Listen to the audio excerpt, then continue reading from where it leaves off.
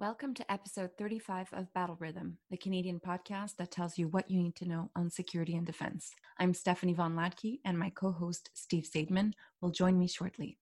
In today's episode, we talk about Canada halting arms sales to Turkey, sexual misbehavior in Canadian military colleges, and the latest statement from the Canadian Armed Forces about COVID-19. Our feature interview is with Dr. Jessica Trisco-Darden, Assistant Professor at American University's School of International Service and co-author of the book Women as War Criminals. Our Ask an Expert segment is on procurement with Jeffrey Collins, who is a research fellow with both the Canadian Global Affairs Institute and Dalhousie University's Center for the Study of Security and Development. At the very end, stay tuned for Steve's R&R segment. Thank you for listening.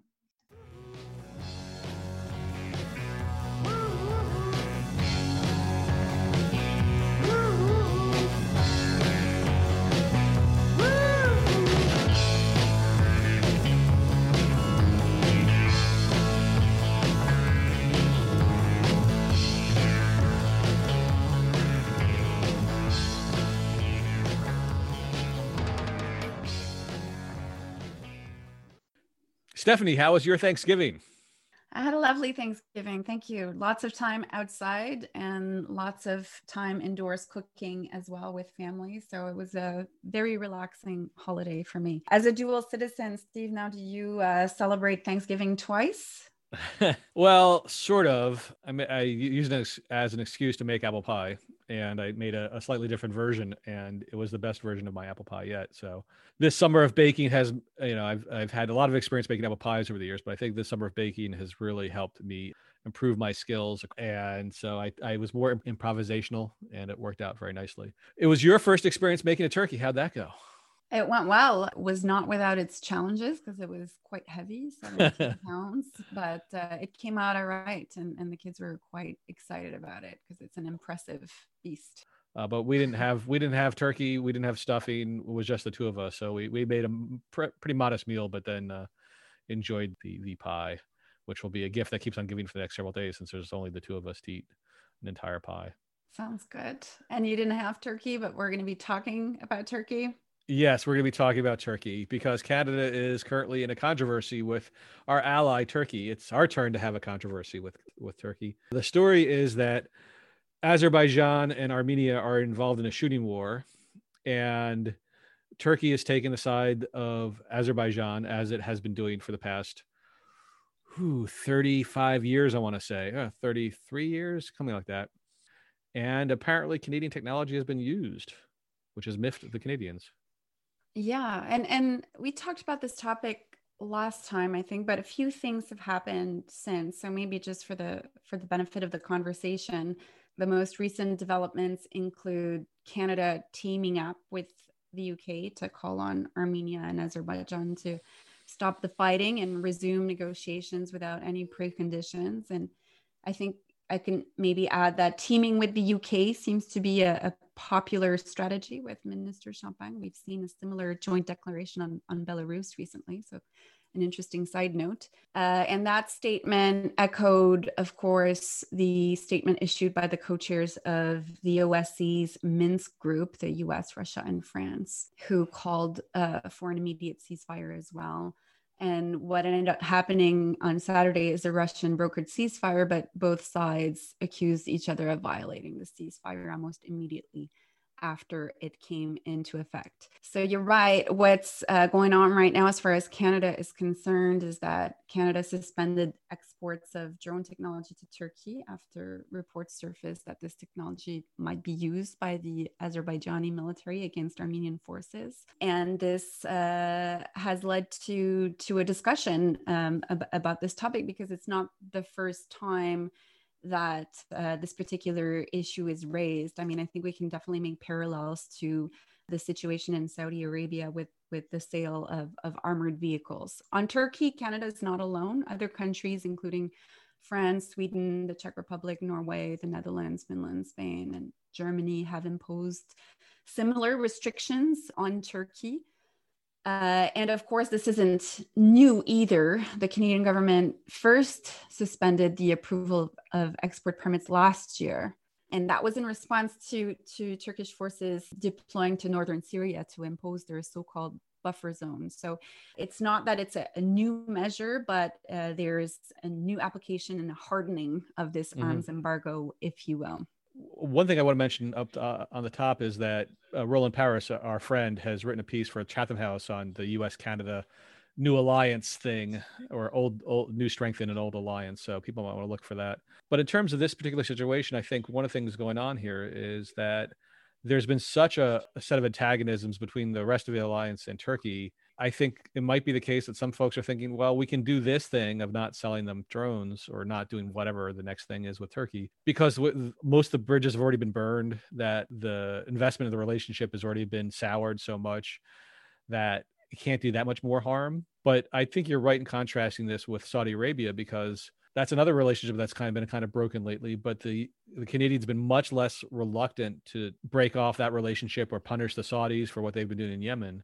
So it's interesting to see how the discourse is evolving in Canada. And of course, the Turkish Foreign Ministry, being quite vocal about its displeasure vis-a-vis Canada, saying there's no explanation for why Canada would block the export of defense materials to a NATO ally. But of course, there is an explanation. And the big question is whether or not this Canadian-made target acquisition gear is being used in the conflict. And it seems that it does. And I don't know how you go about really proving that beyond the images that have surfaced. But Turkey obviously denies this. Turkey, our ally, is either not disclosing information or not cooperating on this, but they're publicly denying it. And for Canada, then, I mean, if you have an export permit with Turkey, and then the technology is being used by Azerbaijan, well, then Azerbaijan is not the intended customer of the sale. And so this is problematic in its own right.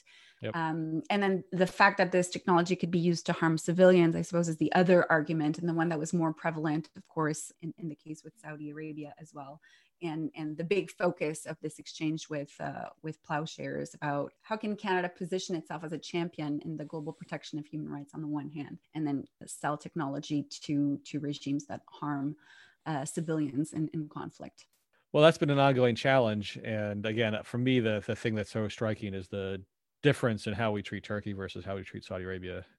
And so that, I think, when people accuse Canada of being hypocritical, I think that's the punch that lands, as opposed to other things that Canada have done in the world. I think that particular contrast. And this is really a challenge for Canada, because if you want to have an arms industry, the Canadian military is not big enough to sustain any weapons company, really. And so they have to sell abroad. And so that's always the real trade-off. If you want to buy domestically, if you want to create domestic jobs by having arms industries, then you've got to figure out where to sell them. And the problem is that people who usually want to buy this stuff are the people who want to use the stuff. And they often tend to be countries that are either authoritarian regimes or are close to it. And so you're always going to find yourself in this situation if you have an arms industry. And so that's always the challenge. And I think maybe one of the differences between the drones and the LAVs is the LAVs are attached to a specific spot. That is the people who build them in Ontario. I think it's in Oshawa, where there are votes, there are MPs that are directly involved in that kind of thing.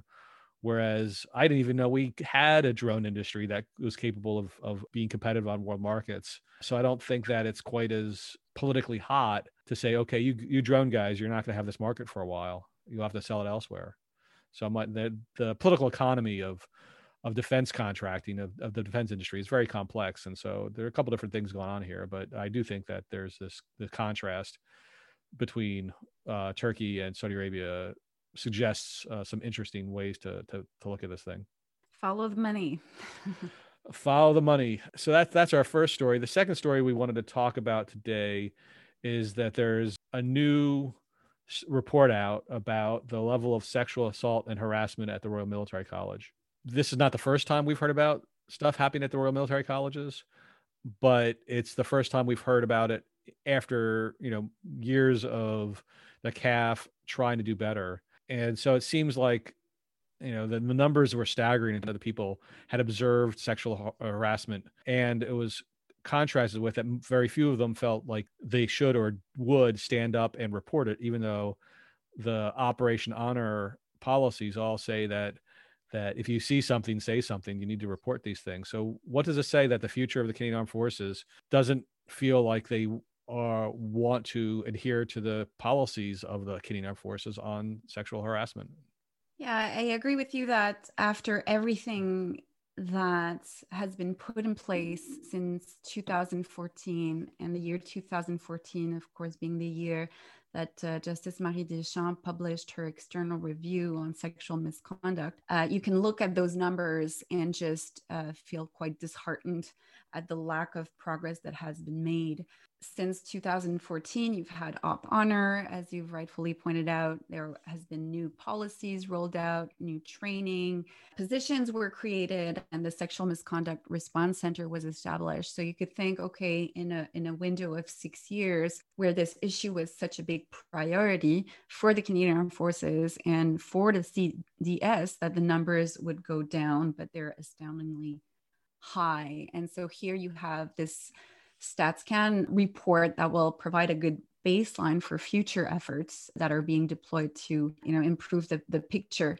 But there's a number of themes emerging from the publication of this report, which includes Canadian military colleges, not just RMC, but also Saint-Jean. And one of the themes is, this difference or lack of difference between military colleges and civilian universities. And I think just a few data points are useful here. But this report shows that 68% of Canadian military college students witnessed or experienced at least one type of unwanted sexualized behavior in the previous 12 months. 28% of women experienced sexual assault during their time at the CMCs, compared to 15% of women in the general student population. Overall, women witnessed or experienced more unwanted sexualized behavior than the general student population. So you hear this comparison come up, and I think it's important to underscore that, across many of these metrics, the situation is worse in Canadian military colleges. And when you look at the comparison, obviously we have to bear in mind that unlike most other post-secondary institutions, Canadian military colleges are largely male-dominated, and women in traditionally male-dominated environments are at a greater risk of experiencing sexual misconduct. At the same time, an environment like the one that you have at Canadian military colleges is highly controlled and regimented. So if you are going to be implementing new policies and training really to institutionalize the change in culture, well, an environment like RMC or the military college in Saint-Jean would be an ideal one to be able to encourage change. At the same time, military culture is also deeply ingrained. And so thinking back to Deschamps' external review in 2014, she qualified this culture as being highly sexualized and hostile towards women. So this is also not something that you change overnight, and that might be deeply ingrained. And yeah, I'm also concerned that even though it seems that the surveys indicate that Canadian military college students are able to properly identify sexualized behavior, most don't take action. Students at military institutions seem more aware of what to do and what resources are available, let's say compared to civilian institutions, but it's quite concerning that they rarely speak to someone associated with their school about the problematic behaviors they've experienced. Or even if they are aware that the resources exist, they just don't use them. So I think that's going to be a major challenge going forward for the Canadian Armed Forces as a whole, but also the military colleges is, okay, you've developed all these programs, all these trainings, all these resources, and students are able to identify the problematic behavior, but still don't feel empowered perhaps as much as they should to act in those situations, and don't seem to trust the institution necessarily in terms of turning to the institution for help and for using the resources that they provide. Yeah, it's just so depressing and disappointing, because we would hope that A, we'd be doing better by now, and B, if this is the institution that generates the future leadership of the CAF, then you want to get it right now. You want to get them to develop the behaviors now, so that way they can then help shape the culture over the course of their career, rather than them already being shaped by the culture in a way that prevents them or inhibits them from doing what is the policy, and also just that there's that the level of assault is so prevalent. I mean, I hate it when people, the idea of people's lives being sidetracked, being ruined so early on, it just drives me crazy. And you would think that people who are RMC or CMJ, swear all kinds of oaths to be honorable and have integrity, and to find that it just is so prevalent at these places. So I do pull my hair out when I see people online say, well, it happens at universities too. And it's like, yeah, young people are, do dumb things and do, they do bad things and all the rest of it. But this is supposed to be the cream of the crop. And it's not. There's an environment there which discourages people, it seems to be, from reporting on this behavior. And it creates an environment where more of this stuff happens, not less. The silver lining in all of this is the data collection efforts. At least now, with this data being collected more systematically, you can hopefully engage in more targeted reform in terms of introducing your policies, your resources, and your engagement. So, there's obviously lots of room for improvement there, but you are beginning to better understand through why is it that women and men don't act in those situations or don't report. If it's because they feel uncomfortable, it's because they don't think the situation is severe enough, or it's because people are just worried that this will impact their social environment. The social relationships that you develop during those years are really important, and sometimes speaking out might be scary in terms of how this might affect your relationships while you're pursuing your program. So at least the survey sheds some light on the reasons why, so that hopefully the Canadian Armed Forces can refine their approach to tackling this problem. The other story we wanted to address is looking back at COVID, because actually we're not looking back at it, we're looking right at it, that the Canadian Armed Forces revealed that a total of 222 service members contracted COVID since the beginning of the pandemic. That includes 24 active cases, with the rest being resolved. So nearly 200 soldiers and officers have had it and recovered, and we still have 24 people who are suffering from it. This comes at a time where there's a second wave going on in Canada, and where there's new problems in long-term health care facilities, but this time they're not sending in troops, they're sending in other people. What's your impression of this? Do you think that this is a high number or a low number? Are you surprised by either the number or by the fact that the CAF is actually telling us what happened? I guess a decision was made really early on in the spring, in March, to not share this information. And there was some information shared, to be fair, that was very mission specific, like telling us how many of the deployed soldiers had been infected by COVID after they were working in long-term care facilities in Ontario and Quebec. But other than that, I have a hard time understanding the overall figures. And something I read provided the reason of the information could be used by foreign adversaries to take advantage of those numbers in propaganda campaigns or disinformation campaigns. But it seems a little bit overblown. I guess now the topic is coming up because of the second wave. Even if it isn't as concentrated in long-term care facilities as the previous time, I suppose the military could be called upon to help again. And what would they do this time is an open question. So the fact that we're talking about these numbers now might make sense in that context. Mm-hmm. And of course, it might make sense in the context of top American military leaders becoming infected with COVID-19 and recovering from that as well. So yeah, I suppose I'm still wondering about the rationale. According to you, is there a clear reason for withholding this information?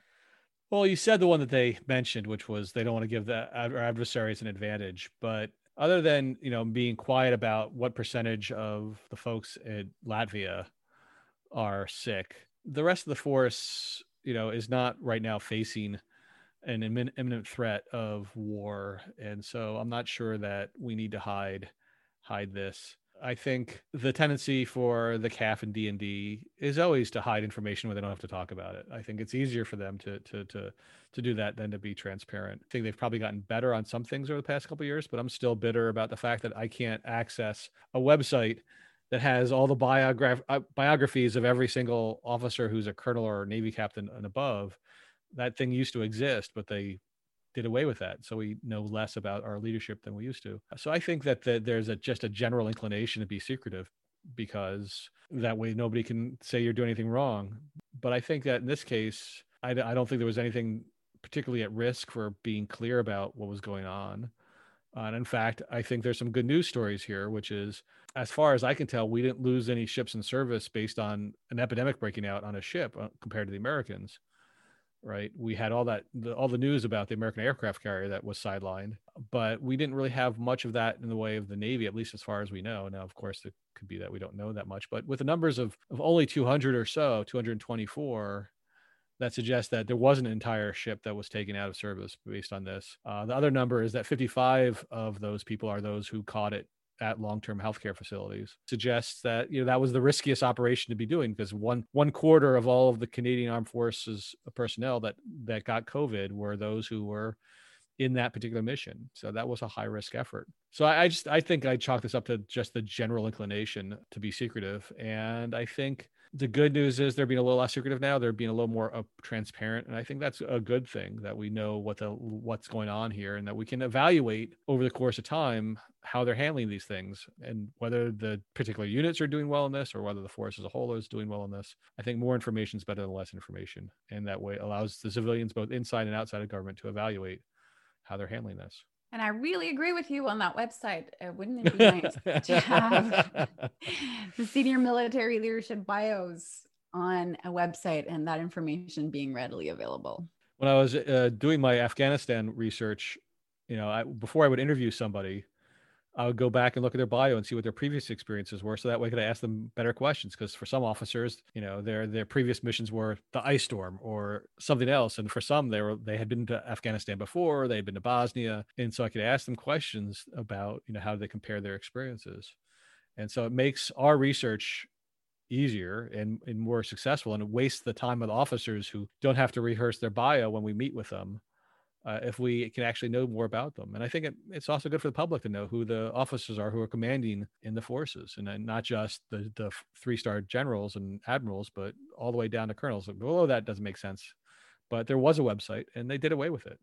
Just like they archived the website that Canada had for the Afghanistan mission that kept all the annual reports or the quarterly reports. Why do you archive a website? It's not like you have to take the documents and put them in a shelf somewhere because they're taking up valuable desk space. You could have left the stuff up there on the internet, but now it's on the internet, but it's now at the Archives Canada website, which makes it much harder to find and much harder to use. So the government has strange habits when it comes to websites and transparency that make things harder for us researchers. And we get to whine about it in our podcasts.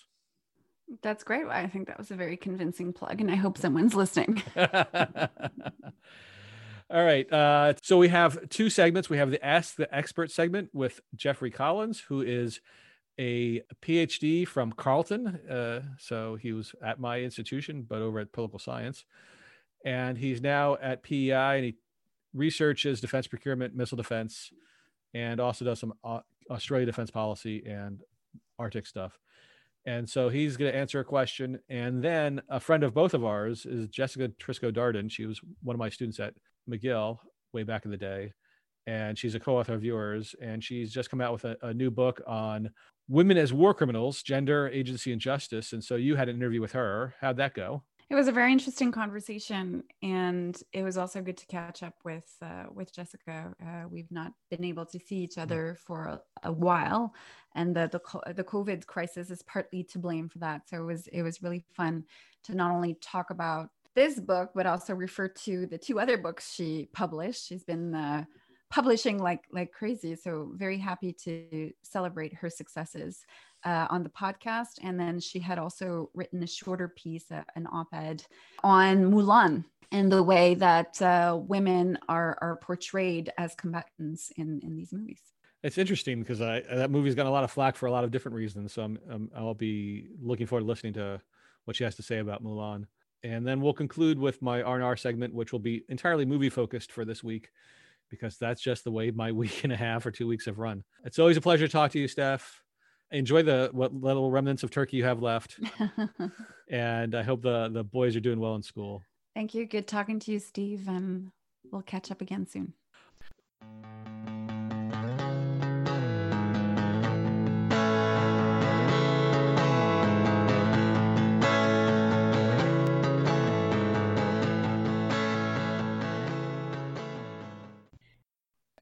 Hi, everyone. My name is Jeff Collins. I'm a fellow with the Canadian Global Affairs Institute and an adjunct prof at the University of Prince Edward Island here in PEI.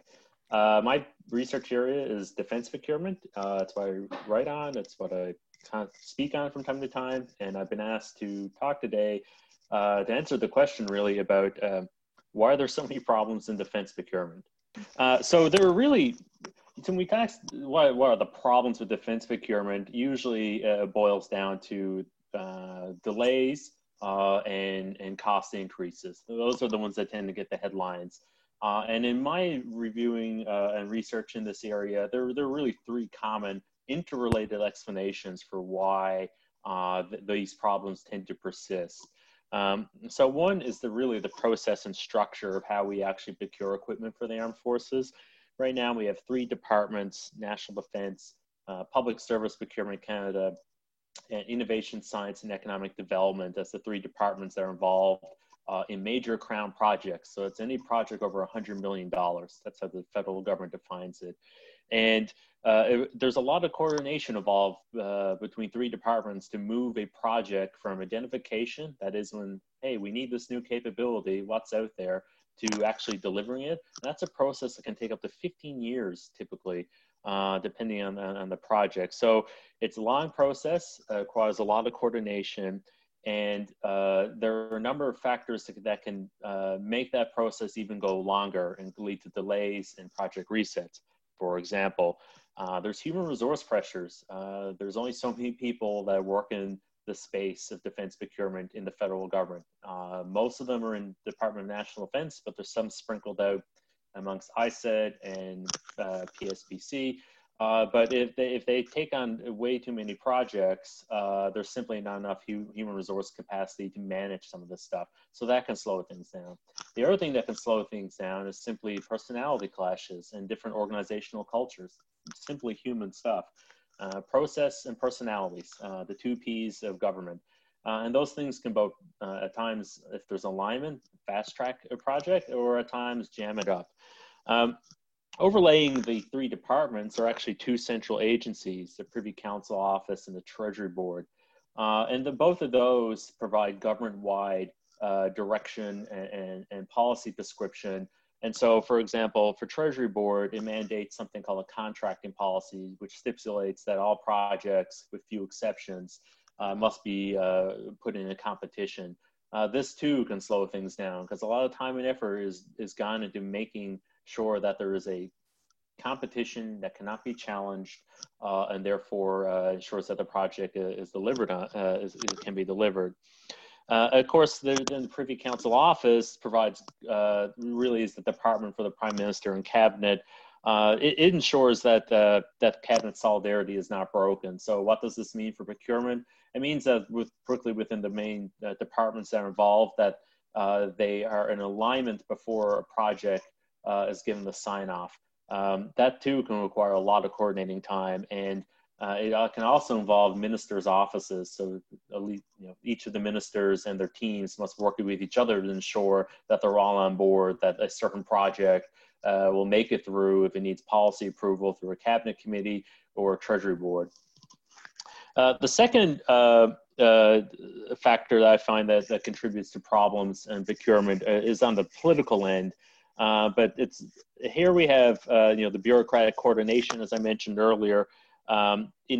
This type of coordination amongst the bureaucracy can get worse if there's no clear political guidance. So that usually means in the form of a defense white paper, like Strong, Secure, Engaged in 2017 under the Trudeau government, or the Canada First Defense Strategy, which, while not a white paper, nevertheless was the federal government's guidance in 2008 on defense. But even though when policy guidance is given, and even if there's dollars attached to that white paper, still government priorities can change, and this can very much interrupt the defense procurement cycle. For example, the Canada First Defense Strategy was issued in 2008. It came with 20 years worth of funding, planned funding attached to it. But between 2008 and 2012, we had a global financial crisis. massive amounts of stimulus funding, though they look small in comparison to the events of the past year. The wind down of the Afghanistan war, and a commitment by the government at the time to return to balanced budgets. And because of those change in priorities, some projects like the closed combat vehicle were completely scrapped. Others were delayed in terms of the amount of money. There was even talk of shrinking the number of new warships that the Canadian Navy would get simply because the budget would not be increased. So that's a political reality. The other political reality is just simple, the election cycle and cabinet shuffles. Every time a new government comes in or every time there's an election, there's effectively a pause in the process of moving projects up the Treasury Board or to a cabinet committee. If there's a new government that comes in, they like to hit pause to see what's going on, to see what their predecessors have left them with. That can add months to project delays as well. And then there, of course, are cabinet shuffles. Every new minister will want to get briefed up on what's going on, especially if they're not familiar with the procurement process, and that too takes time. And finally, that we look at regionalism and economic benefits. Not as hot of an issue as it used to be in terms of derailing procurement projects or slowing them down or increasing costs, but still it's quite present. We see this really in the shipbuilding sector. You have now 3 main shipyards involved in the national shipbuilding strategy, and boy, the pressure certainly ramps up when there's talk of a new shipbuilding maintenance contract or say a new Coast Guard icebreakers. All 3 yards can quite go after each other. And they, of course, lobby their respective elected officials no matter the political party. So MPs really feel the pressure too. There are examples in, where this has actually delayed projects significantly. In 2005, a package of planned equipment purchasing went towards cabinet under the Paul Martin government.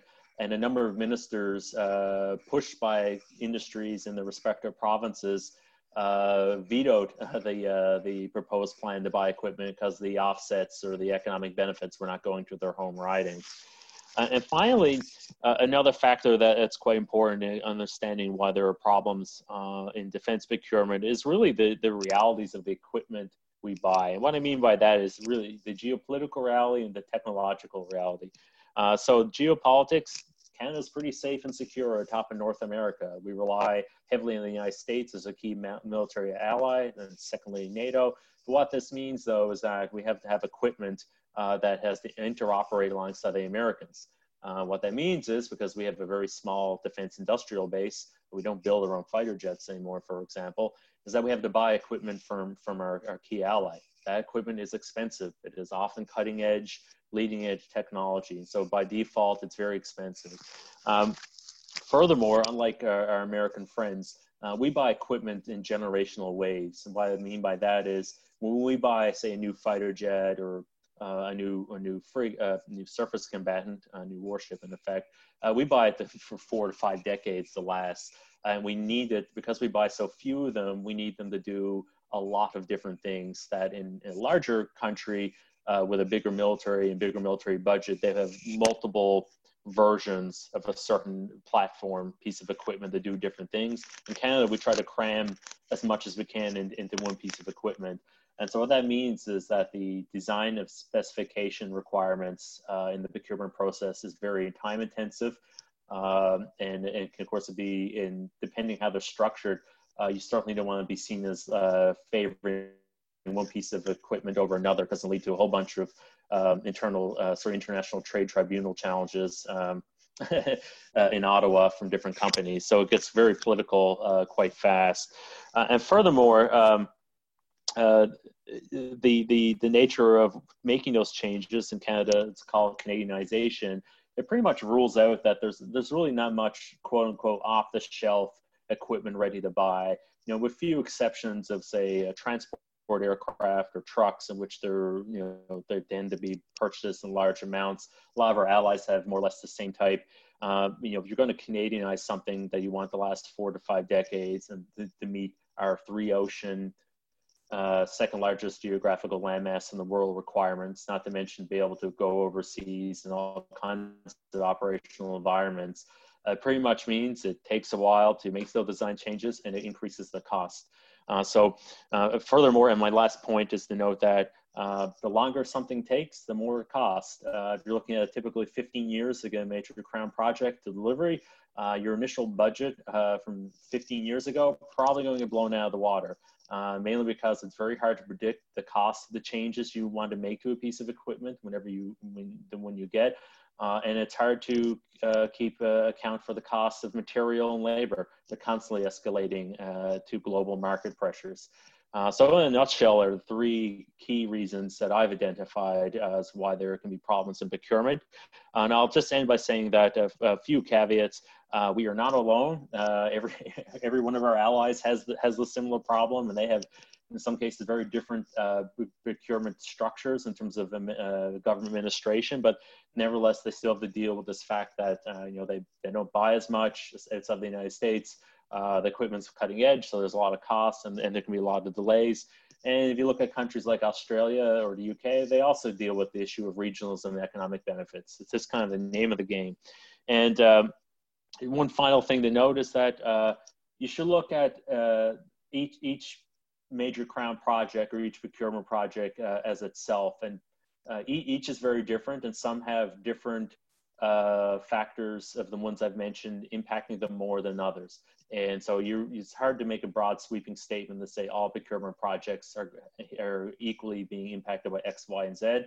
You really kind of dig into the weeds and look at each one to figure out, okay, what's going on here, and unpack it. Because building an entire naval shipbuilding industry in Canada is not the same as simply buying trucks for the Army. They're very different.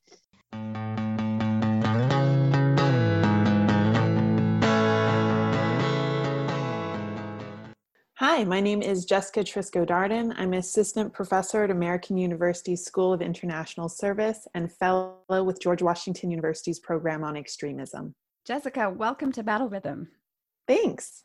Jessica, you now have 3 books under your belt. We can notice that when we look at your bio and your Twitter account. In fact, I can't help but notice that your Twitter bio says that you are the author of 3 badass books. I love that. Congratulations. Thank you so much. Over my holidays in August, I got to read your latest book, which is co-authored with Isabella Stefflia.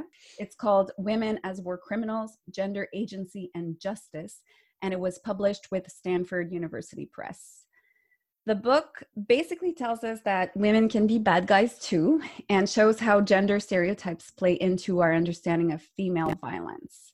Based on your book and other articles I've read on the topic, it seems that women's violent actions are often explained away. And there's a quote in your book that caught my eye, and you say that many women war criminals are depicted as young, naive, and controlled by men. So this gives a general view of the book, but I was wondering, how do you introduce these ideas to a broader audience? Can you provide an overview of the book for our listeners? I think it's been a puzzle to me why women war criminals have received so little attention, in spite of a rapidly expanding body of research and media reporting on women's active participation in war. So we're increasingly willing to portray women as war fighters, but we ignore the fact that sometimes women also cross that line and become war criminals. And this is despite the fact that this has always been present in history. On the cover of our book is Judith, who was an Israelite woman responsible for assassinating the Assyrian general Holofernes.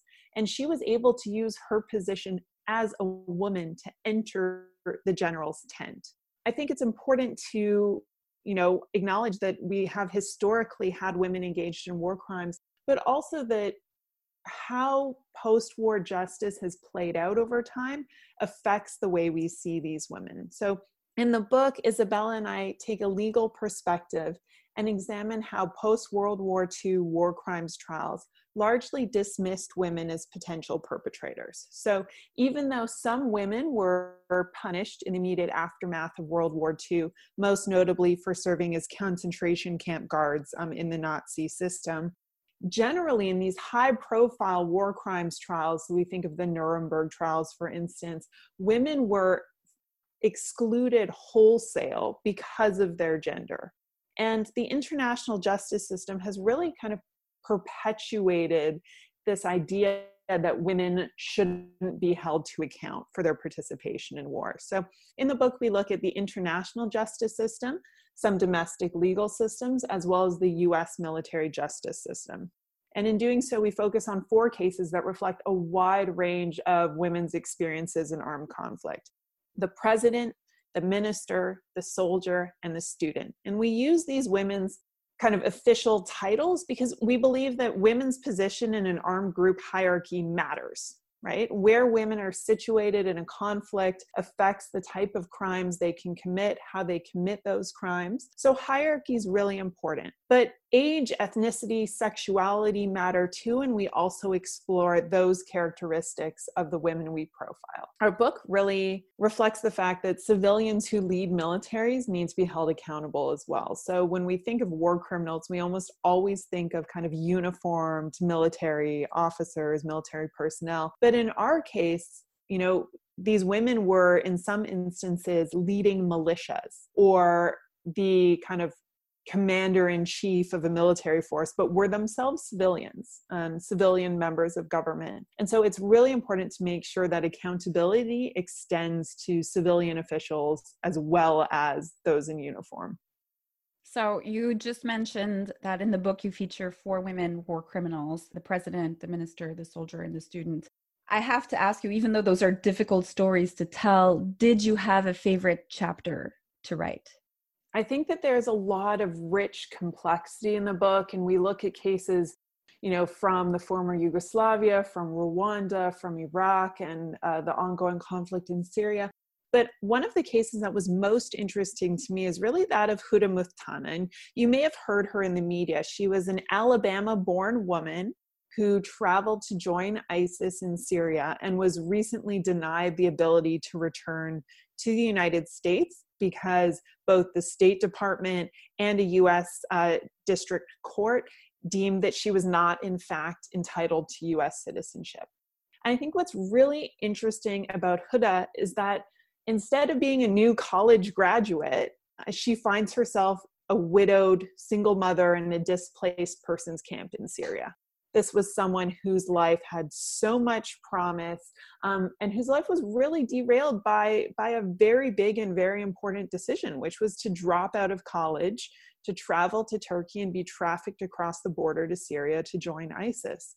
And I think that the difficulty that we have with stories like this is that, yes, young people don't always make the best decisions. Young people can be very impressionable. The judge even noted in his ruling that, you know, as a father, you know, he feels for Muthana's father and the decisions that, you know, she made. And we can all wish that our children would have made better decisions. But at the end of the day, none of that is an excuse for joining a terrorist group. And we all make decisions that we regret, but we have to live by those consequences. And so I think that Huda Muthana's case really demonstrates the tension there, that war criminals are real people too. They just make different decisions and they have to live according to the consequences of those decisions. And I want to get back to the soldier, because our podcast is called Battle Rhythm. And of course, we have members of the armed forces listening in. Is it possible to draw specific lessons from your latest book that might be important for a military audience? I think there are a lot of interesting lessons that come out of the Abu Ghraib scandal and how the U.S. military justice system handled that. You know, I think there's been a lot of work done on problems with chains of command that go awry, how issues of groupthink can influence soldiers' behavior. But from my perspective, you know, some of the really interesting lessons that come out of that case are the flaws in a military justice system that has been designed by men for men, in a world where women are increasingly a significant minority of national militaries, and where in many countries, combat positions, frontline positions are open to women. And I think what we saw in the Lindy England court-martial, she had 2, is that, you know, her gender was there. It was very, very prominent in reporting. Media reporting focused on her gender and her sexuality. Her young son was present in court, but the court really focused on kind of ignoring that there was just such a desire to make sure that she was treated as a soldier, and she had no identity or no obligations in addition to that of being a soldier. All of the officers involved were commissioned officers. The jury was all male. The prosecutors were all male. The only female present in court, in addition to Lindy England, was her lawyer. Her military provided lawyer. And so really the trial itself reflected this really strong gender imbalance in the US military, and raised questions about gender that I think the US military continues to struggle with. A really interesting aspect of that trial as well was that both the media and the lawyers involved in the case themselves really focused on this identity that Lindy England was a hillbilly. She was from Appalachia. She had enlisted as a reservist. And so all of these identities were piled on top of her to kind of situate her as someone who was incredibly low ranked, from a poor socioeconomic background, who had limited life opportunities, and that, the military was a place where she could make her way up in the world. At the same time, men involved in the Abu Ghraib abuses came from the exact same background. So Specialist Jeremy Sivitz was also from a small town in Appalachian, Pennsylvania. And Jessica Lynch, who was famously kidnapped and freed early in the Iraq War, was also from a small town in West Virginia. Yet this kind of hillbilly lens was only applied to Lindy England. The research that we've discussed today was mostly focused on your latest book, which talks about women as war criminals. Now, you wrote a piece in the Washington Post, which looks more broadly at women in combat, which has also been a big feature of your work. But tell me how you've introduced your book and your ideas about women in combat through the prism of this new Mulan movie. So first off, I was 14 when Mulan came out. As an Asian American teenager, I was like totally obsessed with this film. Mulan was awesome. I sang Reflection over and over and over again in my room. The actress who plays Mulan in the movie was Filipino. My family's partly Filipino. Is like a big deal. I cannot overstate how big a deal Mulan was in my life. As a teenager, I owned it on VHS. Like, it was a big deal. Soundtrack, everything. So the opportunity to write this piece was really fun for me. And I think that as we have kind of increasing representation of women in combat or female fighters in the media, it's important to check and acknowledge how those media depictions do or do not match reality, right? So we've had some terrible depictions. We've had G.I. Jane, we've had Battleship. And I think that the kind of new Mulan movie does things a lot better than the animated version in some respects. And so I talk about, some of the gender stereotypes and tropes that were really present in the 1998 version that have been reduced in the 2020 version. But one really interesting thing is that they added another character. And so the Huns are still kind of, the Huns, but they have a sorceress who fights alongside them. And she's also depicted as extremely capable and a really good foe. And I think that this captures the fact that, yes, women can be brave and effective fighters, as Mulan is. They can stand up and fight when men can't or won't. But women are also on both sides of every armed conflict, whether they're actively fighting or they're serving as supporters, medics, fundraisers, propagandists. Women have always been present in war and continue to be present in war. And I think depicting a female bad guy in the new Mulan film really acknowledges that while women are active agents in war, that agency means that they can fight against women as well. And I think one thing that's really prominent in our book, Women as War Criminals, is that women have been responsible for perpetrating heinous crimes against other women, right? Women have ordered male soldiers to rape civilian women. Women have ordered genocide and ethnic cleansing and torture. And we really need to acknowledge that, it's not only that women are the freedom fighters. It's not only that women, have valor and skill and strength. Sometimes women cross the line and also are involved in the perpetration of war crimes. And I think that while Mulan doesn't depict that perfectly, I think it takes a really important first step in positioning women on both sides of a conflict.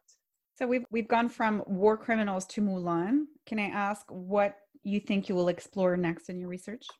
Yeah, I think that, I've been interested in a really long time on the intersection of kind of armed conflict and other issues. So whether that's gender, foreign assistance, or, international development writ large. And so some of the work that I've been doing for a while now focuses on how the international development industry became so closely tied to efforts to combat violent extremism. We're now at the point where the UN's International Organization on Migration is actively reintegrating former ISIS members. And that's not really something that we think an organization that deals with migration would typically do. And this topic really ties to my other body of work because female members of violent extremist groups are often treated very differently than men. The types of programs that we do for them are different, but also the terrorism prevention activities we undertake are different. So commonly, we'll hear tropes like, oh, well, it's really important for foreign assistance to be used for educating girls in Somalia as a way to kind of stop violent extremism, right? But we never talk about boys' education in the same way, right? So even terrorism prevention programs are strongly gendered. And so I think it's important to look at how that plays out in practice. So you've managed to reference all three books. But I mean, this was really well done. And I just want to underscore that those three books are on, we talked about the book on war criminals. There's another book on women insurgents and another book on foreign aid. And people listening might not know that those three books came out in quick succession. So I have to ask, what's your secret? Well, one, I think it's really important to collaborate. I mean, a lot of my work is in collaboration with others. So Insurgent Women, for instance, is written with my colleagues Alexis Henshaw and Ora Sekeli. And I think that's a really great example of how you need to find people with kind of complementary skills and interests. So for instance, Alexis Henshaw comes at things from a much more feminist scholarship perspective. Ora Sekeli has really important research skills and language backgrounds and was able to conduct interviews with Kurdish fighters that, I would have never been able to conduct myself. And I was able to look at the conflict in Ukraine and do a lot of Russian language analysis that my colleagues wouldn't have been able to do. And so together we were able to put forth, a much stronger, much more in-depth book than we otherwise would have. And the same is the case for my work with Isabella Steffler that we've been discussing here about female war criminals. This is a topic that Isabella has been working on for a really long time, international trials and tribunals. But I think that by working on this project together, we were able to make it much stronger, to cover a broader range of cases, to see things from one another's perspective, which shifted our own perspective in important ways. So I think, you need to be open to collaboration, you need to be open to new ideas, and you just need to write really, really fast. Good. I mean, this is really important because I think in the past 6 months, as we've been confined to our home offices and some of us have had to take care of our children full time and doing homeschooling, we've seen that it's been a real challenge in terms of finding that research and writing time. So thanks for the pep talk. I think the importance of collaboration and fast writing won't be lost on our academic audience. And nothing is ever perfect. I mean, I feel like academics in particular, probably military service personnel as well, we have this expectation of, everything's going to be perfect. It has to be kind of clear and crisp and but life is messy like that. And I think that's what focusing on women war criminals has really taught me too, right? Their lives are messy. There are brilliant women that we discuss in this book, women with PhDs, women who were professors, women who were lawyers, and yet they end up perpetrating war crimes. And I think that we are only in control of so much. We make our choices. We have to live with those choices. And now everyone feels like there's so much pressure to make the right choices and use your time in a certain way and use it effectively. But you have to do at the end of the day things that make you happy as well. And writing this book in particular brought a lot of joy and interest into my life in a very kind of difficult moment globally for us all. Full circle. Thanks so much, Jessica, for being on Battle Rhythm. We've talked about your work several times on the podcast, so it's really good to finally have you on as a guest. Thank you so much for this opportunity.